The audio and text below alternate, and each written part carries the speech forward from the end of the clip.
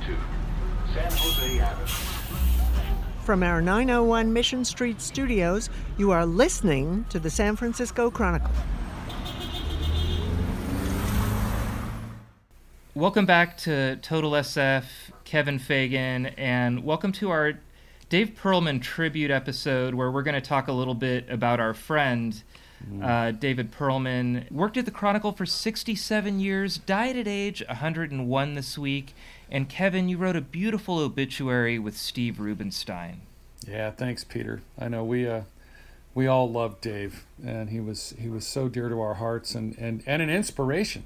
I tell you, watching him grow year after year after year like that and stay vital. I even edited him many times, and he'd turn in copy in his 90s, and it was clean. I mean, his fingers, his two-finger typing thing, he'd make some more typos as he got older, but the copy was always spot on. He was fantastic.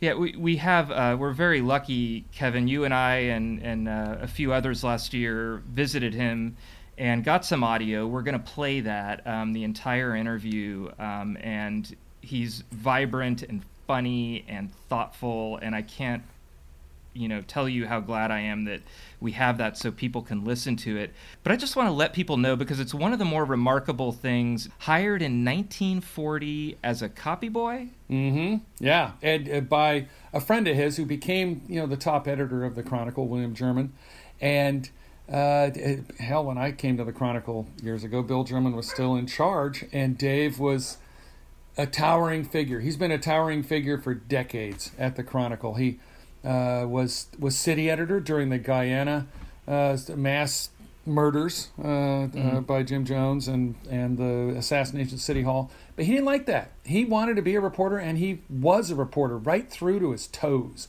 Amazing writer, amazing energy, super sharp mind. I really looked up to him, as I know, hell, all of us in the newsroom who knew him did. So, Kevin, you wrote his obituary, and you and Steve Rubinstein, and I was so happy to see that because I know you're such close friends of his. Had you been working on that for a while? Yeah, so to speak. Several years ago, when Dave was still at the Chronicle, I got assigned to write his hold-for-release obit. And then there was a snafu in the computer system, and it got erased, so I wrote it again. And this time I went into Dave's office, and I said, Dave, I got to write your obit. Why don't you help me out here? I want to make sure I put in the right stuff. He laughed, and he was delighted. We sat in there for, I don't know, hour, 2 hours. With Dave, time just went away, and you didn't really notice its passing because it was such a delight to talk with him. But he made sure that I put in some stuff that he wanted in, going to Galapagos, the Point Reyes seashore, just his delight at discovering science when he was laid up in a hospital bed for a while. And he said, make sure that's in there like that. And I said, you got it, Dave. It's in. And it was such a newsman, in the old sense of the word, thing to do to help write your own obit. Yeah, and then I got to say, Steve Rubinstein, my good pal and bandmate, our pal. When I got the call yesterday that Dave had died, I thought, well, Steve has to be part of this, and I called up Steve. Steve had gotten a call from Dave's daughter, and said, "How about if I send you a quote?" And I said, "No, Steve, you have to rubify this obit." Because it has to have your soul in it, and has to have your name on it. And so I fetched up a couple of new quotes from Jeff Johnson, the head of our newspapers, and I fed them to him, and then I fiddled around. But he took the lead in rubifying the story. So there are little touches in there you'll recognize that are Steve Rubinstein out of pure love for our friend. Well, check that out on sfchronicle.com. It's a beautifully written obituary. I came to the Chronicle, I was with the Examiner and moved over in 2000, and I was on the entertainment desk, really on another floor. So he was a legend for my first several years there. And then I started going in the archive and writing a lot of archive-based journalism, and he was this incredible resource because I'd find something from 1948 and bring it up to him and go, hey, did you know this managing editor? He's like, oh, yeah, that's Steve Jobs. And then he'd tell me this, like, detailed story. I remember one of my favorite moments was I was looking through the archive, and I saw a bunch of editors around a desk in the 1950s, like 51. And the chair that they were sitting on, I realized that's the chair that Perlman sits in. So I went up to him with the photo, and I'm like, Dave, you're sitting in a chair from 1951. And he goes, oh, yeah, those ergonomics people come in and give me a bunch of bullshit, and I listen because they're nice, but then they go away, and I say, I've been sitting in this chair. I'm 96 years old. Clearly it's working for me. He just was absolutely... Every time I had an interaction with him, I was a little worried I was going to be bugging him, and it ended up being, just this fantastic moment, and I miss him, but I'm just glad we had him. So, Kevin, I'm remembering us going and meeting with Dr. Dave. I asked you and Steve to come along because you've known him a little bit longer. I thought he might be more comfortable. You had a big box of his stuff, and we go to his Richmond District apartment, and I thought it was just a fabulous, fabulous afternoon. Oh, it was wonderful. He did like talking about how important journalism was, and you drew him out really well on that. Essentially, he's the kind of guy you stick a quarter in the slot and he goes, and you did that masterfully. And I thought we had a very nice talk. It wasn't just traipsing down memory lane with a gauzy lens. He was living journalism from then and from now, and I think that came through in the conversation we had. Well, I'm gonna play that now, and I just wanted to thank you for coming on, and thank you for writing that wonderful obituary. It made me feel a little bit better because I was sad when I heard the news, Kevin. Yeah, I'm glad, Peter. I'm glad you were able to get these recordings of him. It was a real mitzvah to the world. Thank you for having me on. Yeah, well, we'll play this is from early 2019, our 100th birthday episode with Dr. Dave, and we also have a recording of him talking about the moon landing, which I'm going to play at a later date, but this is the one where he really talks about journalism and talks about his career. I'm Peter Hartlaub here with Kevin Fagan, and this is Total SF.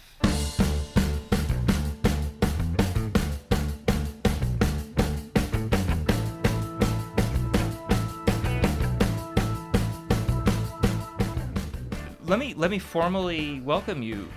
Welcome, Dr. Dave, to the Big Event Podcast. We're here with Kevin Fagan and Steve Rubenstein, two of my colleagues, and David Perlman. Is this your first podcast?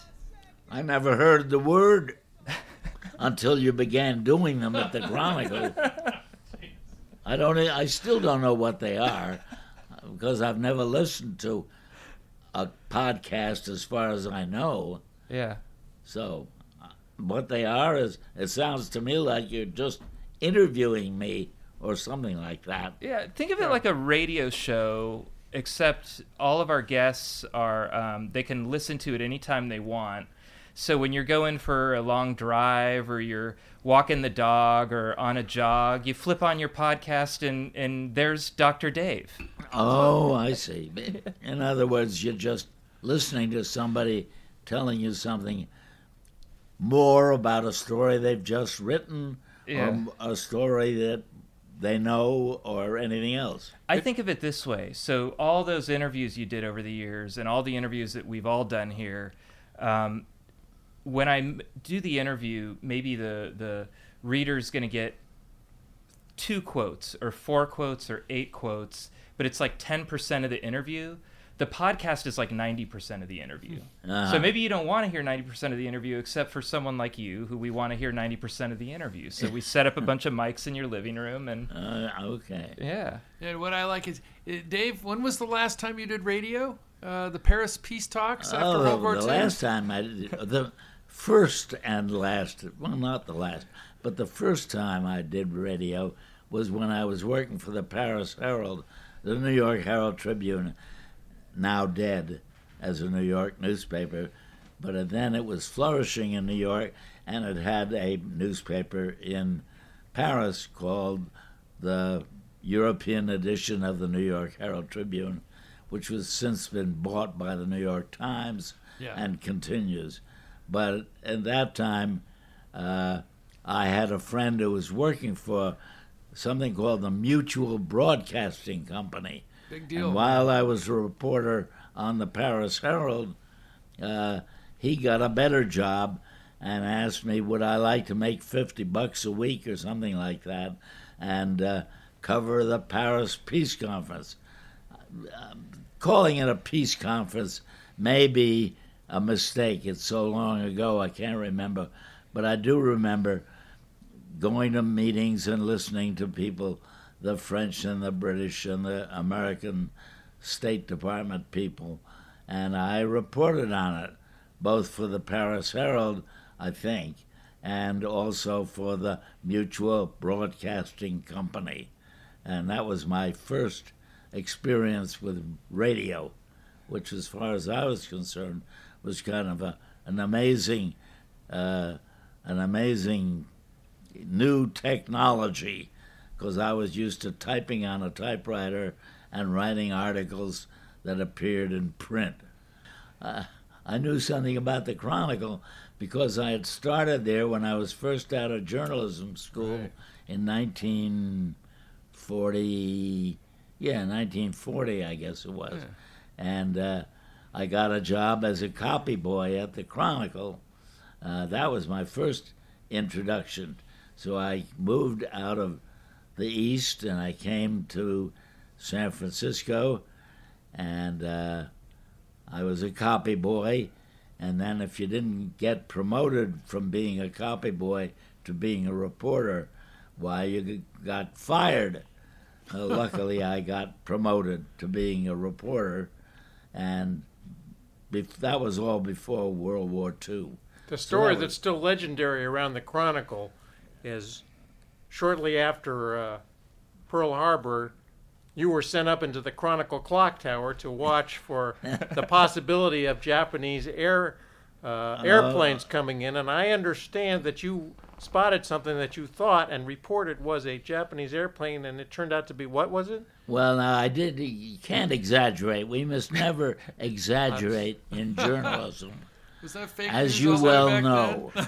Didn't the Japanese airplane turned out to be the planet Venus? Is that correct? Well, there certainly was legitimate fear of enemy aircraft. Okay. And I was up there on the Chronicle's clock tower up above 5th and Market Strip, 5th and Mission, and I did see a little light, and I swore it was moving. And I called down to the city desk by a telephone landline that they had set up, and I said, "Hold on, I think something's moving. I think something moving." And it may be a plane. Well, it turned out to be a planet. I think it may have been, no, it wasn't Venus. I've forgotten what planet it was. But it was a fast-moving indeed planet. Moving. That's right. But I sure had the city desk all in a panic. They assumed that maybe they would have to be reporting on an enemy attack. There was no such thing yet. Well, I think you were looking out for us, and I appreciate you doing that. Absolutely. Well, you were just getting ready for your science beat a few years later. Oh, Stargazing. That was a long time later. I broke my leg skiing, and I've forgotten exactly what year that was. I think that was 1957. That might have been right, yeah, about then. And a year or two later, I was laid up for quite a while. And then I went back to being a reporter, and my kid's pediatrician gave me a book called The Nature of the Universe by Fred Hoyle, very distinguished astronomer, British astronomer. And I told Dr. Oh my God, I've forgotten the name. He was a good friend too. Well, anyway, I asked him, why are you giving me this book? I have no interest in astronomy. And he said, well, you'll read it and you'll like it. So I did, and indeed I did like it. Liked it so much that I couldn't figure out why in the world, what in the world do astronomers do? How do they work? And I went up to Mount Hamilton, which is right above the Stanford and right above San Jose, and I met an astronomer. His name, my God, I even remember his name, George Herbig. He later, much later, went on to the University of Hawaii. And I said to him, what do you do for a living? In a more circumspect way. And Dr. Herbig said, well, I'm interested in stars that are born in the Orion Nebula. And I thought, my God, stars have lives and they have deaths and they get born. What a romantic idea. And I felt that was so inspiring that I think I did write a story about the work that Dr. Herbig made, and that was the beginning of being interested in science and writing about it for the Chronicle. And so that's what I did, off and on for a while, and then gradually it became something permanent. And that's what I've been doing the rest of my life. Well, you could have specialized in anything. You could have had your pick. You could have specialized in courts or education or sports. So what was it that drew you to science? No, I couldn't have done all that because people were already covering the courts and City Hall, and that didn't interest me anyway. But it was a matter of my persuading the office that, hey, there's a lot of science going on around here. Why don't we cover some of it? Dave, when you were a young man, radio was the technological amazement of the age. And now you've covered, and just until recent years, they covered this kind of explorations. Well, of the don't make me seem so old. Radio was not a technological marvel. I mean, when I was a kid, I was listening to Uncle Don. Okay. Uncle Don had a kids program, so it wasn't quite as remarkable, but it was certainly relatively new. Yes. You make 3 billion miles away seem like it's right around the corner. It is right around the corner. You're genuinely fascinated and thrilled, and you can convey that to not only the three of us here in this room with you, but also to the readers of the Chronicle. But there are some people, there are some yahoos that are going to say, what do we need to spend a few $1 billion to find out about stuff 3 billion miles away? And when you hear that, what do you answer? Because we have plenty of money. We pretend that we don't have enough money to do all of the work that is required to minimize global warming. Mm-hmm. We got plenty of money really for that, and there are still people who fight that issue in Congress and elsewhere. But there's what we spend on things that we don't need is minimal compared with what we can spend on exploring space, which is only one aspect of all the kinds of science that we ought to be spending money on. But, these are our nearest neighbors, and I would like to know what I'd like to spend a nickel if I could walk next door and talk to my neighbor next door. And these people are a billion or two or several miles away. I'd want to talk to them too. Well, we will one day. Dave, I just got to tee you up on one thing. Over the years, every once in a while, I'll walk into your office and say, Dave, what do you think of people who deny science, who say science is bunk, and that we shouldn't cover it at all, and that evolution is ridiculous, and we should not pay attention to it? Well, as far as I'm concerned, I hope that those people who say that have come in with all their limbs intact and never have had appendicitis and never have had any problems with their vision or any part of their functioning bodies, because all of that came out of the most basic kind of science research. And that is true and will be true in a few years, I mean a very few years, before people, if they have a house near Ocean Beach and they can't get down to the basement because it's flooded as sea level rises, then they'll say, well, why didn't we do something about that? Because that's coming in another generation, and it's certainly obvious, it should be obvious to people, that the more research that we can do and the more examination of all of nature's phenomena, the better off we're going to be, far apart from improving our own brains. But we have certainly a lot to learn that will forestall the kind of damage to our own planet and the terrain we live on and the water we drink. All of those things can be taken care of with adequate preparation, which means spending the money that we have and can develop, which will be required and are required now.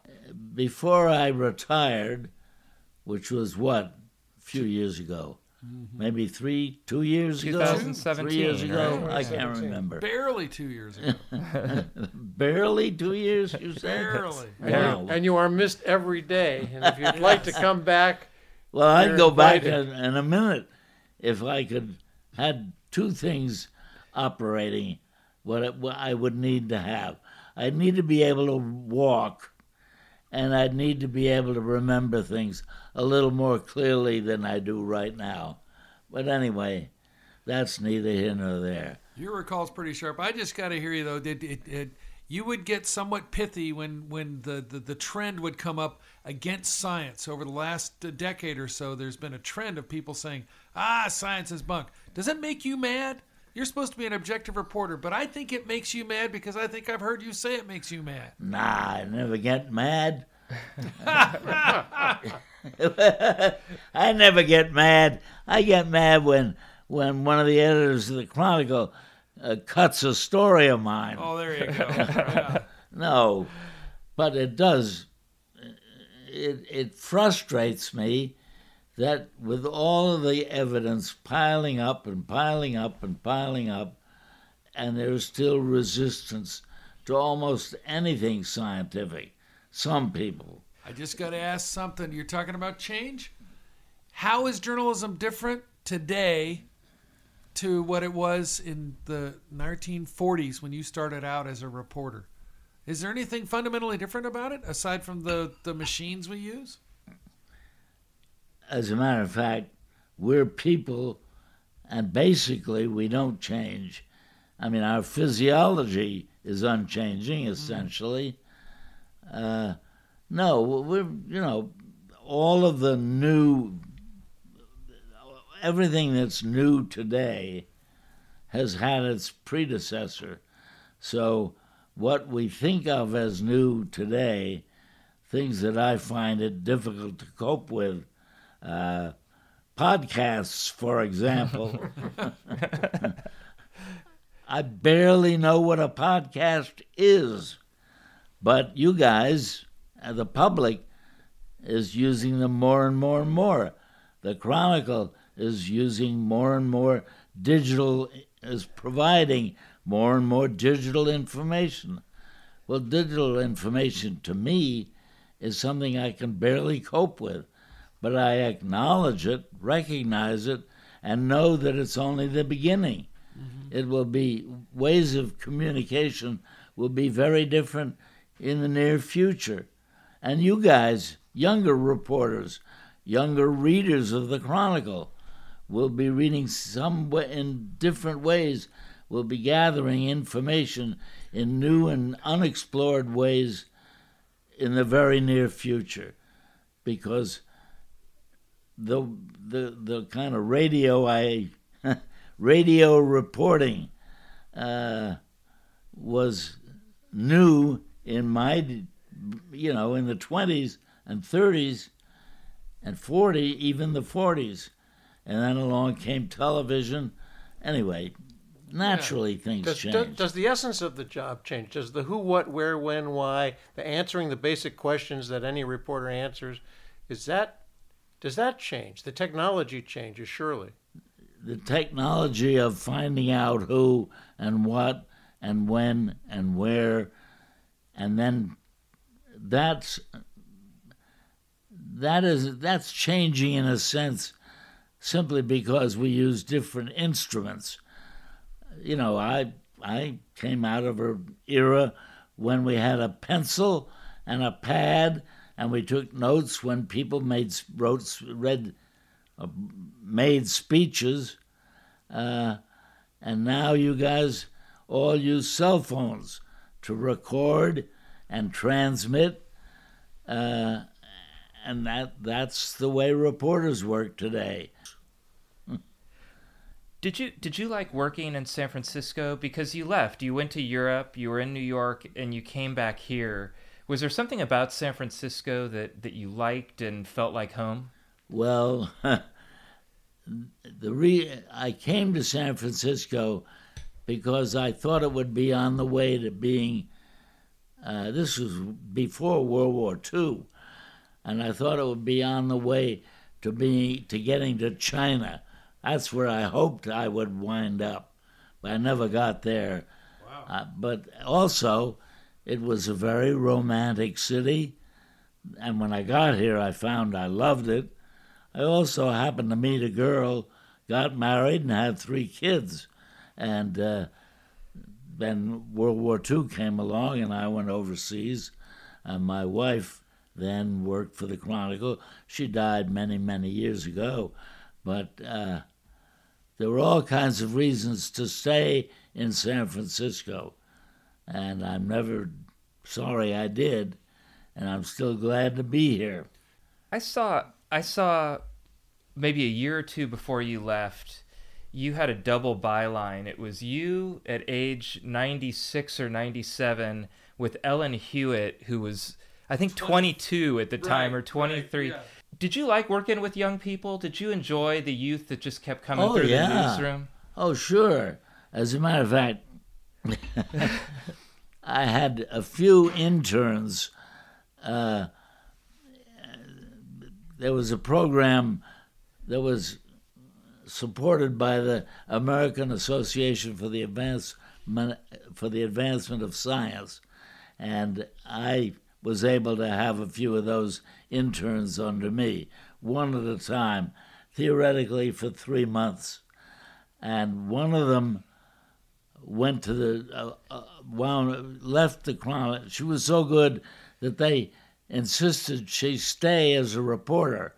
And she was a reporter on the Chronicle for quite a few years, had a couple of other jobs after that, and then went on and was on the New York Times, wrote a lot of science stuff there, was one of their editors there, and where she is now, I'm not sure. But in the Chronicle, on the Chronicle, when I had worked with a younger reporter on some science story, oh, sure. God, often I'd work together with a younger reporter. This is kind of a sad story. For 15 years or more, I covered the AIDS epidemic, evidence for which began here in California. And I can tell you that story if you want. Yeah. One of the first to report on that, if not the Well, first. yes. It began in 1951, May perhaps, I think, and a report in a publication of this Federal Health Department called the MMWR, I remember the initials, Morbidity and Mortality Report. And it reported on the cases, 5 cases of a strange and little-known type of pneumonia called Pneumocystis carinii pneumonia. All 5 occurred among young gay men in Los Angeles. And I remember thinking, I used to get that every week, that publication. And I wondered if anything like that had occurred in San Francisco. And I called our health department here to ask if our health epidemiologist had encountered any such situation here. And she told me, yes, indeed, she had seen 5 similar cases here. And I wrote a brief article on it. But then a young reporter on the Chronicle and I began covering what began the AIDS epidemic. And that young reporter was Randy Schultz, a wonderful, excellent reporter, terrific guy. And he really had insights into the gay community because Randy was gay himself. But he was a very good reporter. And he and I covered aspects of the AIDS epidemic here in San Francisco and then around the world. Randy went to places, if I recall correctly, he went to Africa. He did. And he went to a couple of other places in Europe and primarily focused, of course, on San Francisco. And I was covering the medical and scientific aspects of it, perhaps more looking at the science. Randy was looking at the policy implications, and the two of us worked together for many, many, many years. 15 years, I bet. Randy is dead now. I remember going to his funeral, speaking at his funeral. But we worked very close together. Most of the times, if I worked with a younger reporter, it would be on one specific story. But it was just Randy and I covering the AIDS epidemic.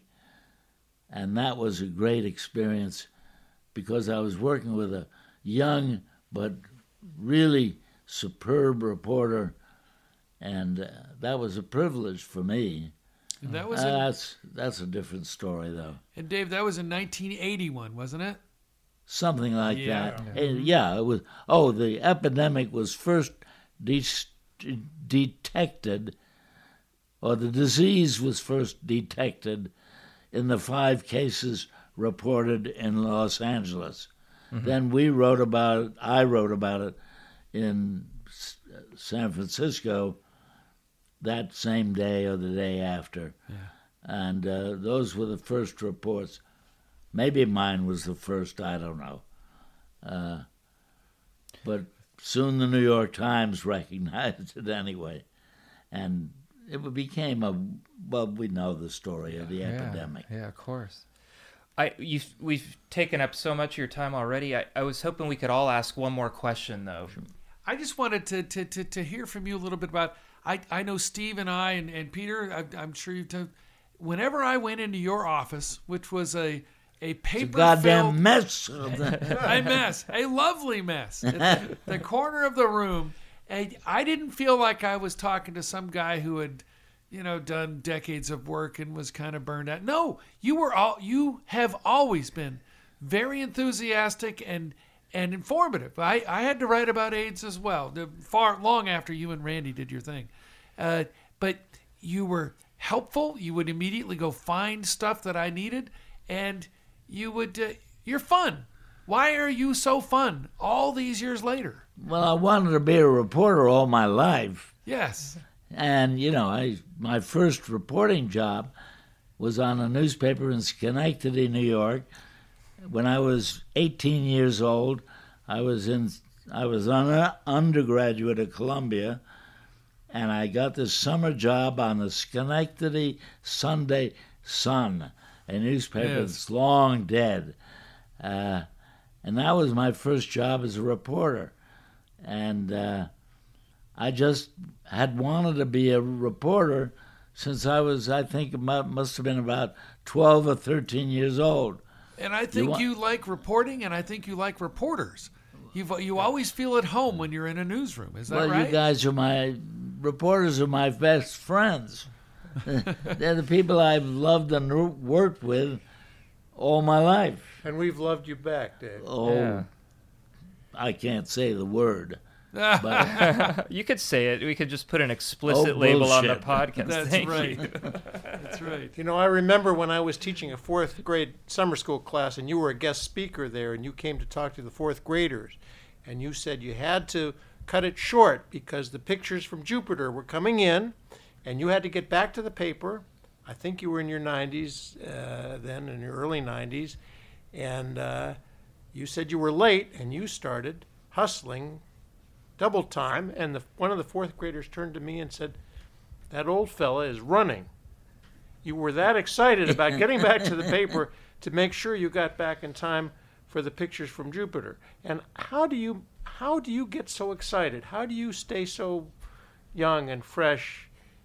And what is it about this job that has kept you so vital? there's a specialty in medicine called gerontology, and I suggest that you ask a gerontologist. Why the hell I wish I were back on a daily newspaper right now and covering stories with you guys. Yeah.